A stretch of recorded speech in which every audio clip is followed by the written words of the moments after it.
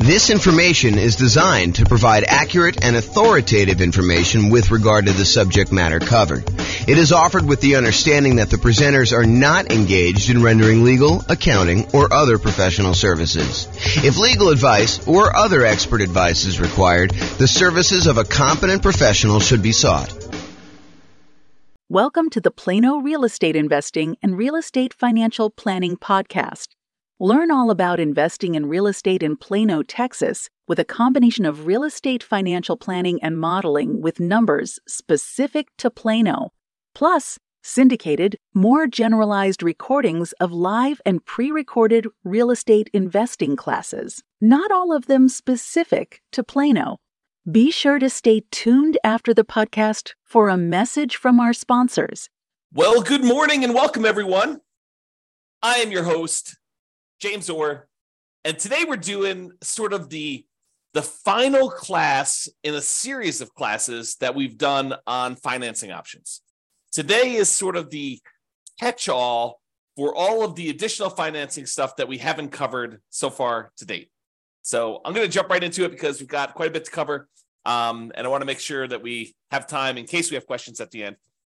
So historically, this is a chart from the 2022 National Association of Realtors profile of home buyers and home sellers. And this chart shows you what percentage of all the buyers used what type of loan.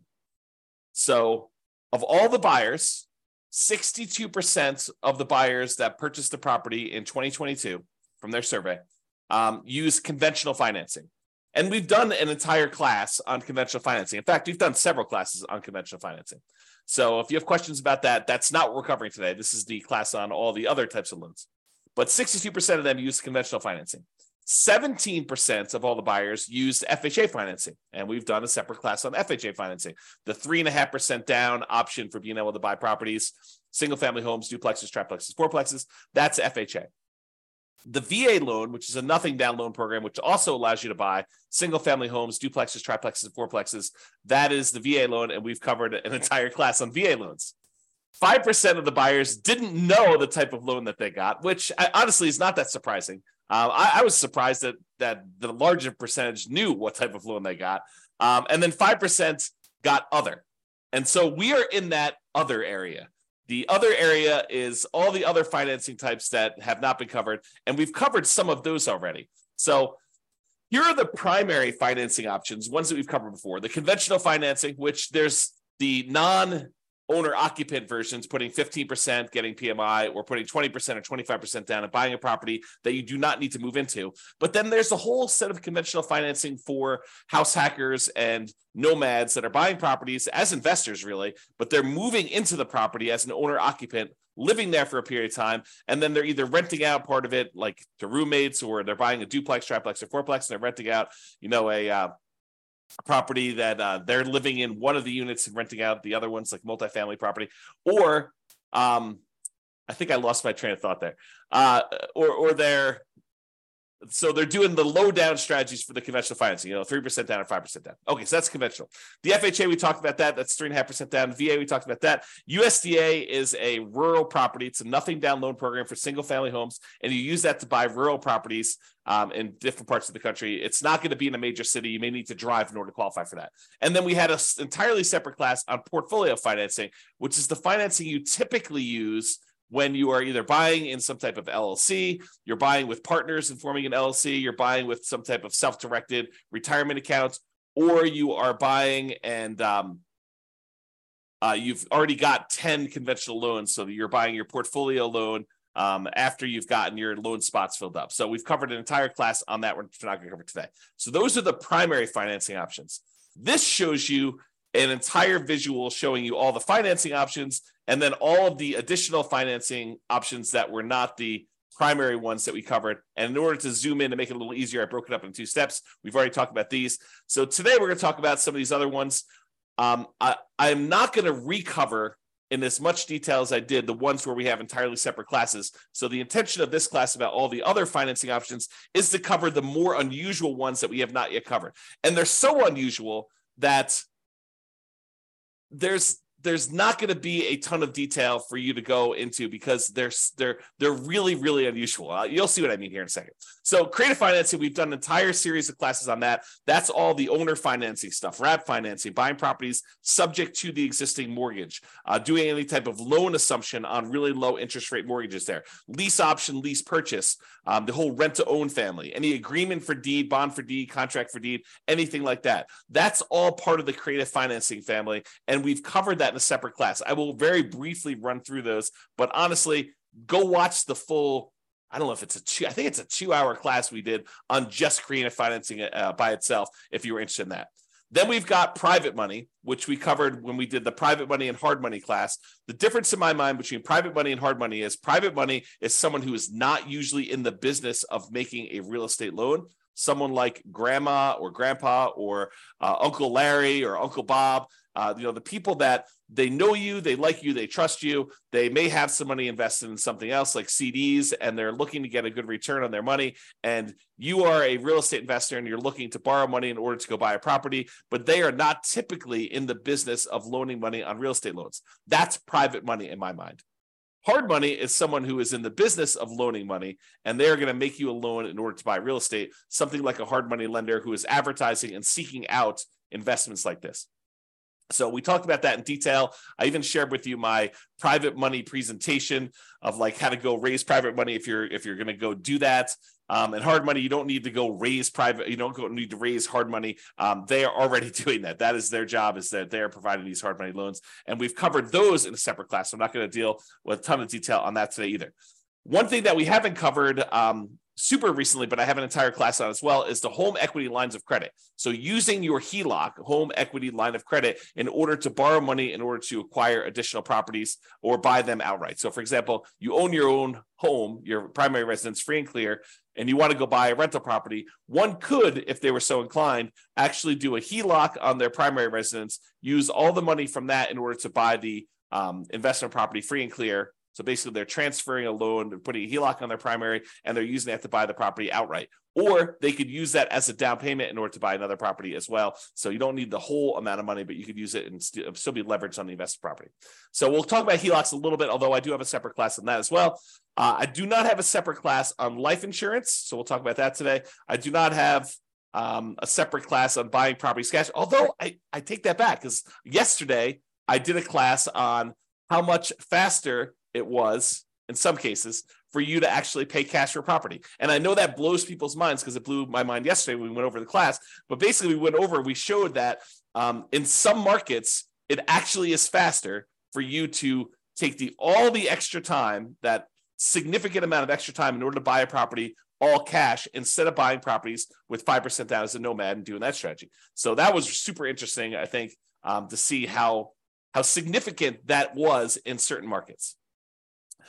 So I do have a separate class on self-directed retirement accounts, but we'll cover that briefly today. And then I've like other classes we've done in the past on partnerships and how to structure them and all that stuff, not specifically on the financing part, although I probably will do a standalone one on that in the future too. But that is what we're planning on covering. So let's jump into some of the stuff, but realize that there is a lot of this that you already have in the terms of a full separate class on these. Okay. All right, so creative financing. Entire separate class on this, but here's the quick overview. Owner financing, it's when a seller owns a property free and clear, they do not have a mortgage on the property, and they act like the bank. You say to them, hey, I'd like to buy your property. They say, great, I'd like to sell the property.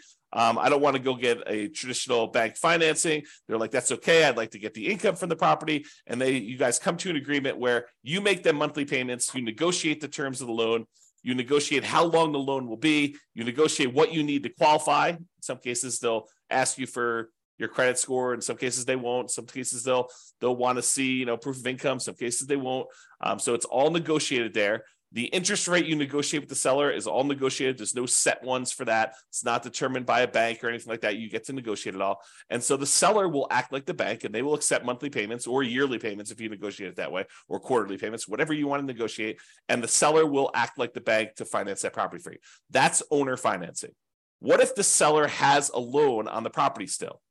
Well, you might be able to structure it as wrap financing then, where the seller is going to accept the payment for you, but they are going to pay part of the payment you give them on their underlying loan. They're going to wrap the financing that they have currently on the property, and they're going to give you a new loan around that. So let's say you're buying a $400,000 property, but they owe $200,000 on it with a loan that they already own. So you're going to take that $200,000 loan, you're going to leave it in place. The seller is going to collect payments on you making a payment for the full $400,000 purchase price minus whatever you decide to put up for down payment, whatever you negotiate. And then they're going to take part of the payment that you give to them, and they're going to pay that underlying $200,000 loan.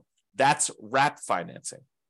Loan assumption is when you're going to formally go to the bank and you are going to formally assume, you're going to apply and take over full responsibility for a loan that the seller already has. So, for example, the seller, a couple of years ago got a really, really good FHA loan, and you come in and you want to buy that property from them. You can formally go to the lender that has that loan and tell them you would like to formally assume the FHA loan, and they will have you fill out some paperwork. They may have you pay a fee, and then you take over their FHA loan with their old interest rate, which is probably attractive compared to what you can get today. The tricky part about doing loan assumptions in today's market is, in a lot of cases, not every single case, but in a lot of cases, the seller has acquired a property where they got their loan a few years ago, and the property values have gone up very rapidly since then. So they may have some equity that you may need to negotiate in some form or pay them in order to be able to formally assume their loan. Okay, so that's the loan assumption. That's part of the creative financing. Then there's the whole rent to own, lease option, lease purchase family, which is you agree, you go to a seller. You go usually to a landlord who's renting the property, although it can be to a seller, and you go to them and you say, look, I realize you're renting this property. I would like to rent it from you, but I would also like to be able to buy it from you. They're like, that sounds good. Why don't we go ahead and do this? We will structure a lease agreement, and I'll give you an option agreement to be able to buy the property.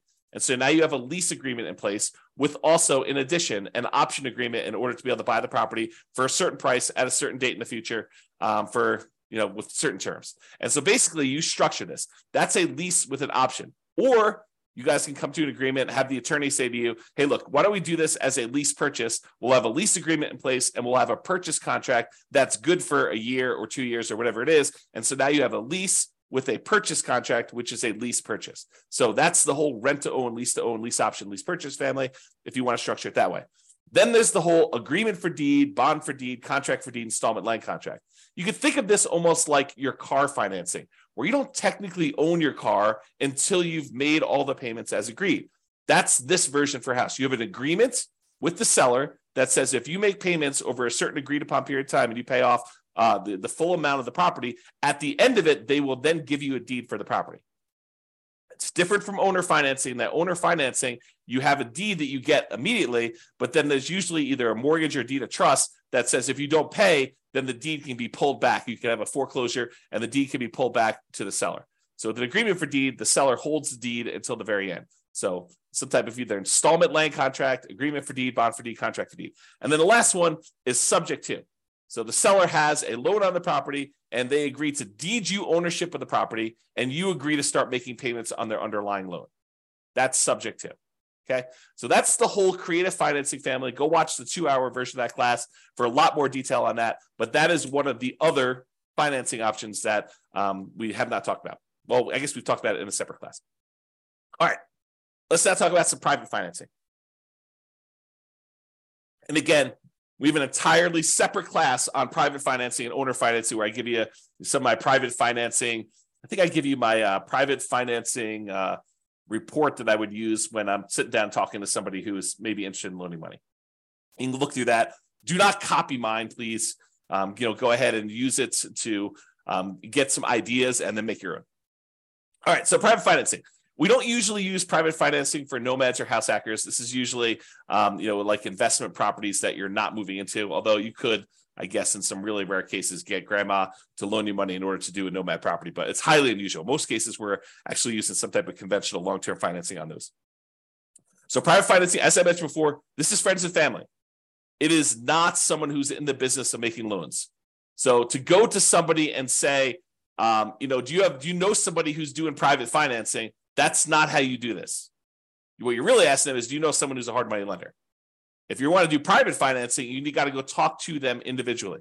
At Thanksgiving dinner, you tell grandma what you're doing. She's like, I got this money sitting in the CD. Why don't we do something together? You can say, that sounds like a great idea, grandma. Let's work together and you can loan me the money. That's private financing.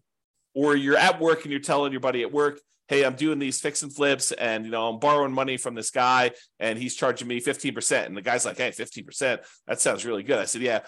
He's like, hey, I'd be willing to do it for 12% or 10% or 8% or 7%.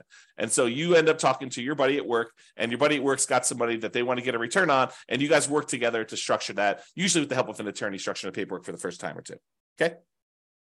So private financing, more flexible than banks and can be much faster to close. The relationship is really important. It's actually critical in this case. It still requires a good financial statement because grandma's going to want to know that you're solvent, right? She's probably not going to take a risk if, you're not paying your other bills. She may, but probably not.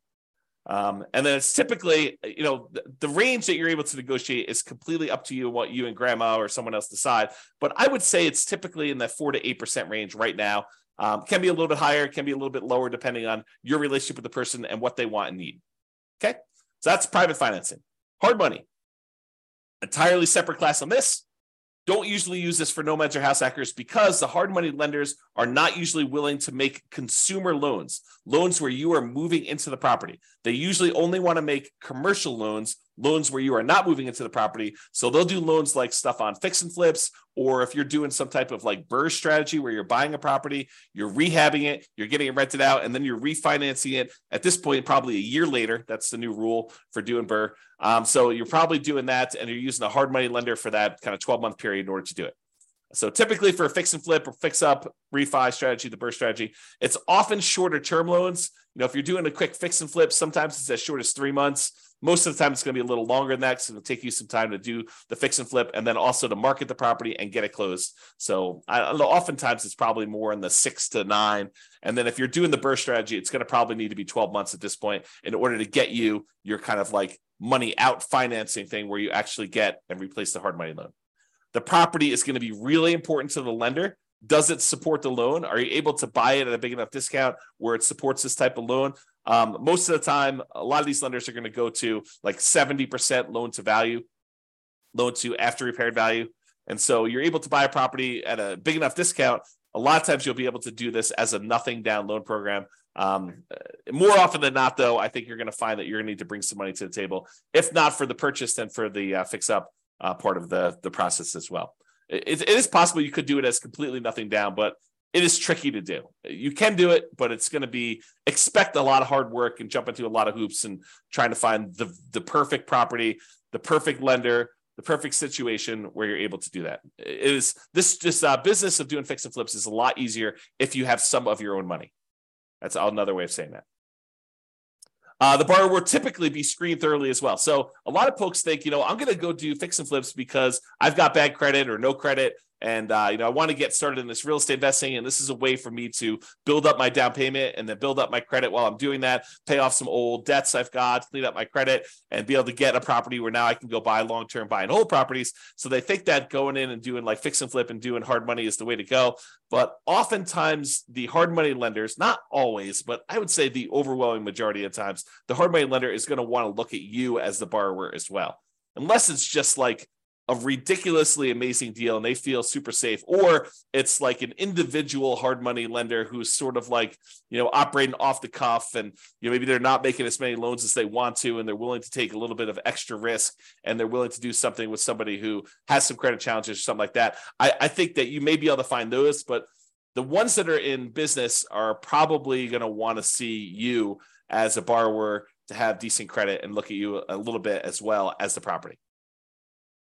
So the hard money rates tend to be in that 10 to 15%, sometimes a little bit higher, sometimes a little bit lower, and usually paying 1 to 5 points. A point is a percent of the original loan amount that you're getting. And so they may charge you, 2 points and 15% or something like that in order to do it, which means you're going to pay 2% of the initial loan as a fee in order to get the loan. And then you're going to pay 15% per year interest on that. So if you only hold it a half year, you're only paying half of that. But if you fold it the full year, you're paying 15% of the original balance.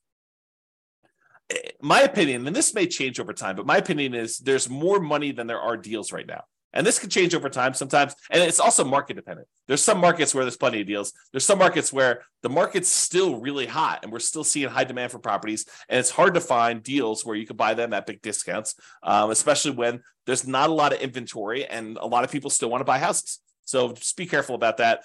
It could change over time too. So realize that just because it is one way now doesn't mean 6 months from now or 2 years from now or 5 years from now or 10 years from now, that doesn't change.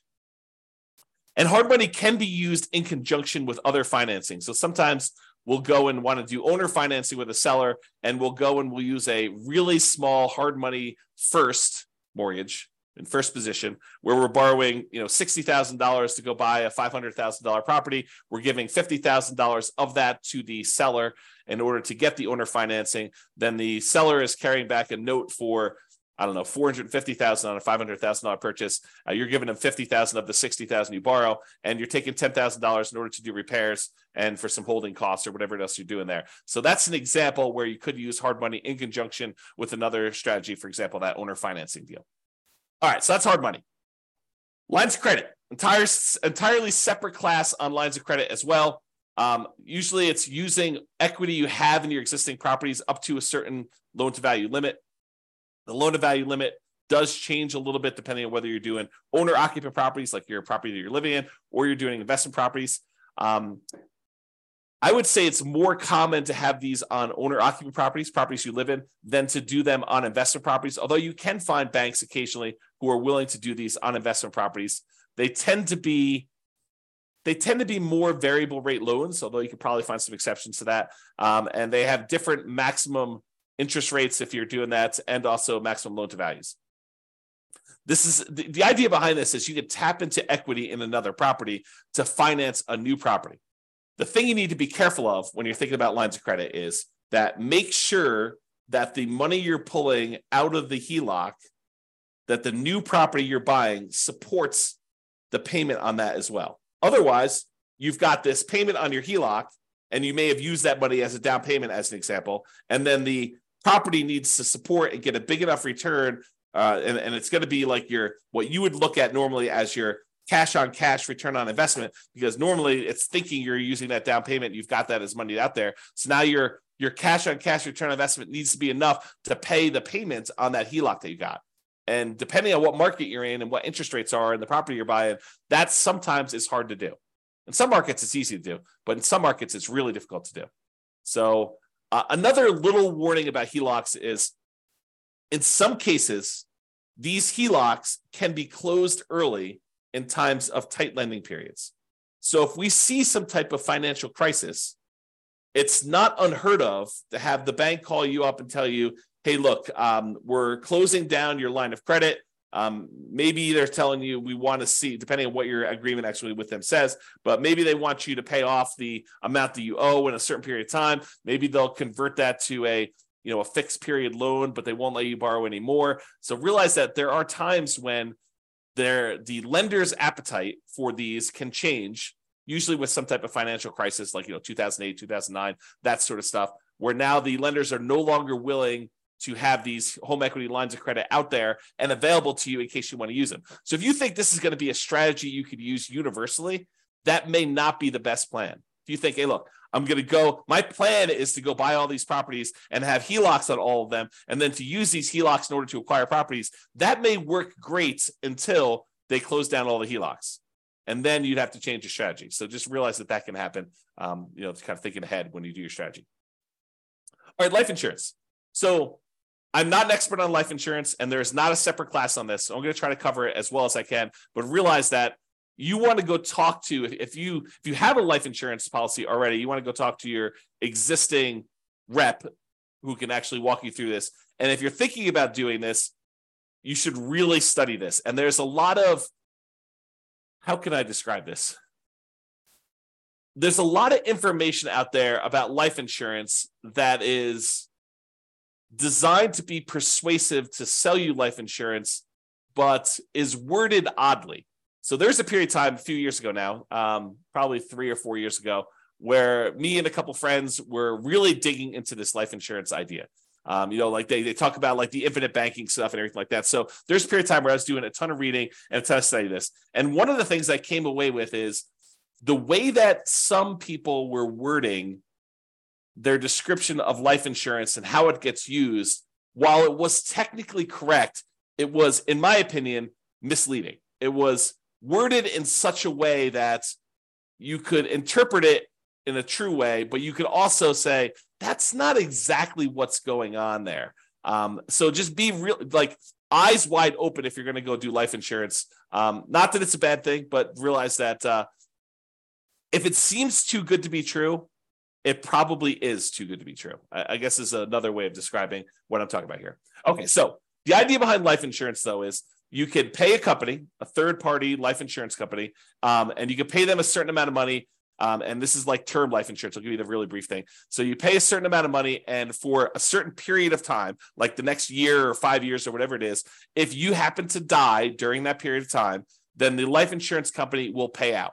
So, for example, maybe you pay in, I don't know what the numbers are, but let's say you pay in $1,000 a year for the next 5 years. And if you die at any point during the next 5 years, they will pay out, $1 million. I don't know if those are the exact numbers, but the idea is you pay in a certain amount of money and they pay you out a certain amount of money if you happen to die during that period. And there are usually some exceptions, like, if you die in within the first 3 months of the policy and it was, by your own doing or something like that, then they may not pay out. So there's usually some type of carve out for this type of stuff. So for life insurance.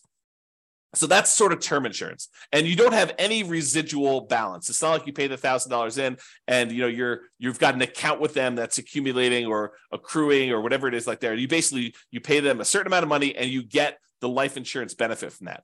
But there are all sorts of variations, and they go by a whole bunch of different names. And there's a wide range of all this stuff. But basically, you can choose to pay in a larger amount to the life insurance company. And they will then invest that money and they will earn a return. And then they will have your balance with them actually grow. And so part of the money is going to pay a life insurance premium so that if you do die, there is a big payout. But in addition to that, you're paying more than the amount that you would need to have paid just to have gotten that life insurance benefit. And then they're taking part of that extra money and they are investing it on your behalf. And so what are they investing in? I don't know. You can go look up their kind of guidelines exactly, but a lot of times they're investing in stuff like stocks or bonds or other investments that they might have. And in some cases, what they're doing is they're taking the money that they have and they are loaning it out to the actual holders of the policy. So for the example, so over the last 10 years, let's say you've been putting money in this life insurance kind of policy that you've got there. And over that time period, you've grown a balance with them where you have $100,000 sort of like accrued with them internally in your account. And they want to go and they say, look, you've got this $100,000 invested with us. What do you want to do? And you could go to them and say, I would like to borrow against my $100,000 that I have with you. And then they will loan that to you and they will charge interest to that. And they may not charge you the interest directly. They may sort of like do some accounting where maybe there's payments on it, maybe there's not payments on it. You really need to go talk to your policyholder as to what this might work like. But realize that any interest you're paying it to yourself instead of that money growing in whatever it is there. So that's sort of the idea. So you're really just, it's sort of like a weird savings account with some additional tax benefits and maybe some, of the policy itself going to some life insurance. They get all complicated. There's lots of variations on them. So go do that. So the idea is you may decide to pay into this life insurance policy and have this be an investment vehicle. And then you could borrow money from this in order to purchase rental properties or do something else, whatever you really want to do. It's up to you as to what you can do there. And just make sure that your property can support any additional debt or interest payments that you're accruing or that you're actually having to pay by doing this life insurance policy. I'll make one other point about this life insurance. Really, you should dig in if it's something that's of interest to you. But the thinking of this is this. If you're going to go hire a third-party company in order to take this money and invest it on your behalf, they're going to go buy stocks or bonds or whatever they're going to do. Realize that they're not usually giving you the exact return that they're earning. And they may charge you some type of admin fee, or they may say, we will, you'll get 80% of it, or you'll get something. So really, they can structure it lots of different ways, but they're having to profit to run their whole organization from the money that you have invested with them. So it's not like you just take the money and you invest it directly and you get to keep 100%. They're usually taking the money and they're investing it and they're charging you some type of fee in order to do that. Okay, that's enough being said about life insurance. Let's move on. Let's talk about self-directed retirement accounts. And there's an entire separate class on this. So like, for example, if you have a self-directed IRA or a self-directed 401k, that is, you have an account, an IRA or 401k, and instead of having it with Fidelity or Vanguard or whatever it is like that, where you're investing in stocks or bonds or whatever other types of securities that they may sell, you could decide, instead of having the account with them, you could go be with an attorney or a specialist who does this for you and create a self-directed version of that where you have control over the money and what you invest in. And when you do that, there are lots of limitations and rules about what you can and can't do, but you could then use that money in order to go buy things other than stocks or bonds. You could go buy things like gold, or you could go buy things like real estate, or in some cases, probably some other type of investments. There are restrictions. There are a lot of rules about this. Go watch the class on a lot of details on that. And also there are rules about what you can do for the investment you're buying. So there are limitations on, if you go buy the property, you doing work on that property if it is your self-directed IRA retirement account. So just be careful about buying a property thinking that you're going to do the rehab on it and then you're going to be able to sell this property. There are restrictions on that. And so you may need to work with someone else or hire someone else to do those jobs if you're going to do it. Now, if you go use this self-directed retirement account and you want to use it as a down payment to get a loan in order to do a purchase of property, most lenders are going to insist on doing a non-recourse loan because they can't go after your IRA or your 401k, your self-directed stuff. If you're getting a mortgage with the property owned by a self-directed retirement account. So if you think, I'm going to take this money and I'm going to go get a rental property, you're not going to probably be able to put 20% down. If you're going to get a non-recourse loan, usually as a portfolio loan with a portfolio lender, they're usually going to require at least 35% down as a non-recourse loan. And because they're using some type of, debt service coverage ratio in order to make sure that the property is going to be supporting itself, they may require more than 35% down. And it's been my experience with clients that have used these before is that sometimes you don't find this out until really late in the game, like a week before closing, when you've done a lot of stuff and you don't want to drop out of the contract. Then they tell you, look, I know we originally talked about 35%, but after we've looked at the whole situation and the property and everything, we're going to now require 45% down or 52% down or whatever it is that they tell you in order to be able to get that loan. So be prepared. You heard it here first, that these 35% numbers are not like the set in stone number that you have to do for a lot of lenders. Okay. When you get these type of non-recourse loans, if you're getting like 30-year financing, in most cases, those are going to be some type of adjustable rate mortgage. They're going to be variable. And if you do a 15-year amortization, in some cases, you may be able to find ones where they have fixed rate financing on those. But the problem with 15% or 15-year fixed rate financing is a lot of times the payment on those is so much larger that your cash flow is going to be really ugly. It's going to have negative cash flow in a lot of cases when you do this. Now, there's sort of like this weird, I don't know if it's a trick, but some lenders consider you funding an LLC from your self-directed IRA or self-directed 401k as different than the self-directed IRA or self-directed 401k being the owner of the property and investing directly. So, for example, you have a buddy who also is interested in investing in rental property. You guys decide to form an LLC together. And you guys get together and your self-directed IRA is going to be the one that wants to fund the deal. So the self-directed IRA takes let's call it a 50% ownership interest, could be whatever you decide, but it takes half ownership interest in the property in exchange for providing, in this case, let's call it 20% down. And then your partner, your other investor buddy, is going to be the operating person in the agreement. They're going to go find the property. They're going to do all the work on the property. They're going to manage the property. They're going to do all that in exchange for their half of the deal. You guys are going to go out and buy a property. And for some reason, a lot of these portfolio lenders, when you're going to go form an LLC that has the self-directed IRA just being the funding partner in the LLC, they see that as different than your IRA owning the property directly. And there's probably some good reasons why, right? But then your other partner is going to have to sign on the loan. They're going to be personally responsible. They're going to be a personal guarantor on that loan. And then your self-directed IRA is going to provide that for 20% down. So instead of having to put 35% down, if your IRA owns it directly, in this case, because you formed an LLC with someone else, you're not going to be able to do this with you. You're not going to be able to partner with your LLC, is my understanding. You need to do it with someone else. They will be able to personally guarantee the loan, and you will be able to do it with 20% down. So that's a kind of way to do it. Again, talk to a professional, specialize these in details, or go watch the 2-hour class to get some insight before you go talk to your guy. All right. Couple more. Cash. So yesterday, just happened to teach a class on this. We talked about, and there's lots of variations on this, but yesterday we talked about if you're doing like the nomad strategy of buying a property as an owner-occupant, 5% down, moving into the property for at least a year, living there for a year. Then after you're done living there for a year and saving up your next down payment, you convert that one to a rental. You buy your next property 5% down, you move into that one, you live there for a year, and you repeat this process until you have as many rentals as you want to acquire. So using that strategy compared to somebody who is moving into a property, living there, and they buy their one owner-occupant property first, and they stay there forever. Then they start saving up using the same savings rate as the other person was for doing their nomad. So it's not a huge savings rate, but taking what seems like forever to save up to the point where you have 100% of the purchase price of the property you want to buy, and then buying a rental property, not moving into it, but buying a rental property, all cash. Then you take all the savings you have from your regular job and any positive cash flow you have from this free and clear rental property, you use that to save up and buy another free and clear property with that thing. It turns out that in some markets, that is actually faster, saving up and paying all cash for properties, than doing the nomad strategy of buying 5% down properties and acquiring that way. It depends on the market.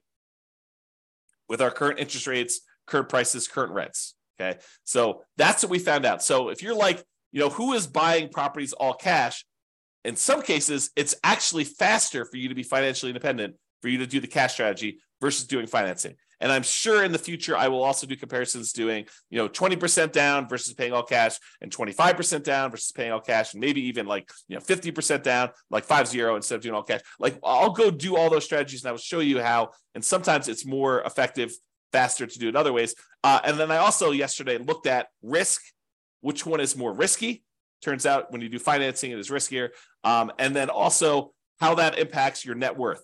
And in a lot of cases, doing the ones where you finance properties gives you a higher net worth, although a lot of times you become financially independent where the income from your properties and your other investments actually exceeds your personal expenses faster by doing the all cash strategy. So you have conflicting goals. If you really want highest net worth, maybe you still do financing. If you want to be financially independent fastest, maybe you do the cash strategy. So it's really interesting how that varies depending on market to market. Go watch the class. I think I posted it to the website yesterday, or it'll eventually be on the podcast too. So, okay. So taking with cash, sometimes taking the significant extra time to save up to pay all cash for properties can still be a very reasonable strategy in some real estate markets. So you may think to yourself, it's going to take me whatever it is, 15 years to be able to save up to buy one property for all cash. But once you get there, maybe that is a third of the amount you need in order to be financially independent. And then you could buy your next property a lot faster because the savings you have from your job and all the cash flow you've got from that free and clear property mean that you could buy your next property in a third of the time or half of the time or whatever it is. And then when you've got two free and clear properties, the amount of time it takes to buy your third property is like almost zero, right? Because you've got all this money, not zero, but it gets really, really fast as you get more and more of these. Versus buying a property where you have very little cash flow, and then you buy another property that has very little cash flow. You still have very little cash flow, even though you have two properties. Okay. And as an aside, there are versions of this strategy where you buy a whole bunch of these relatively small cash flowing properties, more than you need. Like, let's say you buy 10, and then you let the equity in the properties grow up so that you can then sell off half of them or a third of them and pay off the remaining ones to get to the point where it's free and clear. And that may be the fastest strategy of all. We have to go look at that and model that and see. And I've done some modeling on it, and you can go look on the website to see it. So if you want to see some of these variations, how they compare, you can go to the realestatefinancialplanner.com/model and look up a lot of these modelings for like 305 US cities. Okay, so that's cash. Partners. Now that we've covered like all the conventional primary strategies, conventional FHA, VA, USDA, portfolio loans, we've covered all the creative stuff, covered the private money, hard money, portfolio loans, HELOCs, like we covered all these different things. Now it's time to talk about partners, because partners is really you relying on someone else to use one of these other strategies, right? I mean, they're going to get the money from somewhere. Either they've got cash, or they're going to go get a private money loan, or they're going to go get a hard money loan, or they're going to get a portfolio loan, or they're going to use a HELOC on their own property, or they're going to use their life insurance or their self-directed retirement account or whatever. And so the idea is that partners is really just meaning you're not the one getting the loan. You may go find the deal. You may decide you're going to be the one managing the deal. You're going to go do all the work and the heavy lifting, and your partner is going to come in and they're going to use their HELOC or their life insurance, or they've got a private money grandma who's going to loan them the money, or, they're going to go qualify for the hard money loan, or they're going to, or maybe you're the one that's coming in as a partner and you're doing creative financing deals and you need someone to come in with some cash. Like, there's all sorts of variations on this, but realize that it's really all the stuff we've already covered. It's not something new. Okay. And just be careful if you do partners. If you sign on the loan with your partner, this typically does count as a loan spot for everyone that signs. So if you go decide, hey, look, we're going to do this partnership, and the partner's the one primarily qualifying, and the lender, for whatever reason, says, hey, why don't you go sign on the loan as well? That does count as a loan spot for you. So if you're concerned about hitting your 10 loan spots before you have to go to portfolio financing, you want to be sure that you're not going to be one of the ones signing for that loan. And it may mean that you need to structure it slightly differently. So talk to your attorney and your lender to make sure that you got that structured right. Okay? So in conclusion, you're much more likely, as I showed you at the very beginning, to utilize one of the primary financing options when buying rentals. So it's conventional financing, FHA, VA, USDA, and then other. And the other was like 5%, if I remember correctly. So 5% now, we've talked about all these other options you've got, from creative financing, private money, hard money, portfolio loans, all these other things that we've got here, those just are that 5%. So there's a really small chance that you're going to need to use these at all. And then if you do decide to use them, this is kind of the information you've got there. So, however, there are some more unusual, less frequently used options that we've talked about that you might want to consider, as there are more unusual situations. All right, that's all I got. Any questions from the folks that are on live? Otherwise, we're going to call it here. Hope you enjoyed the kind of series on financing. Go dig into the other classes if you want details on those. Any final questions?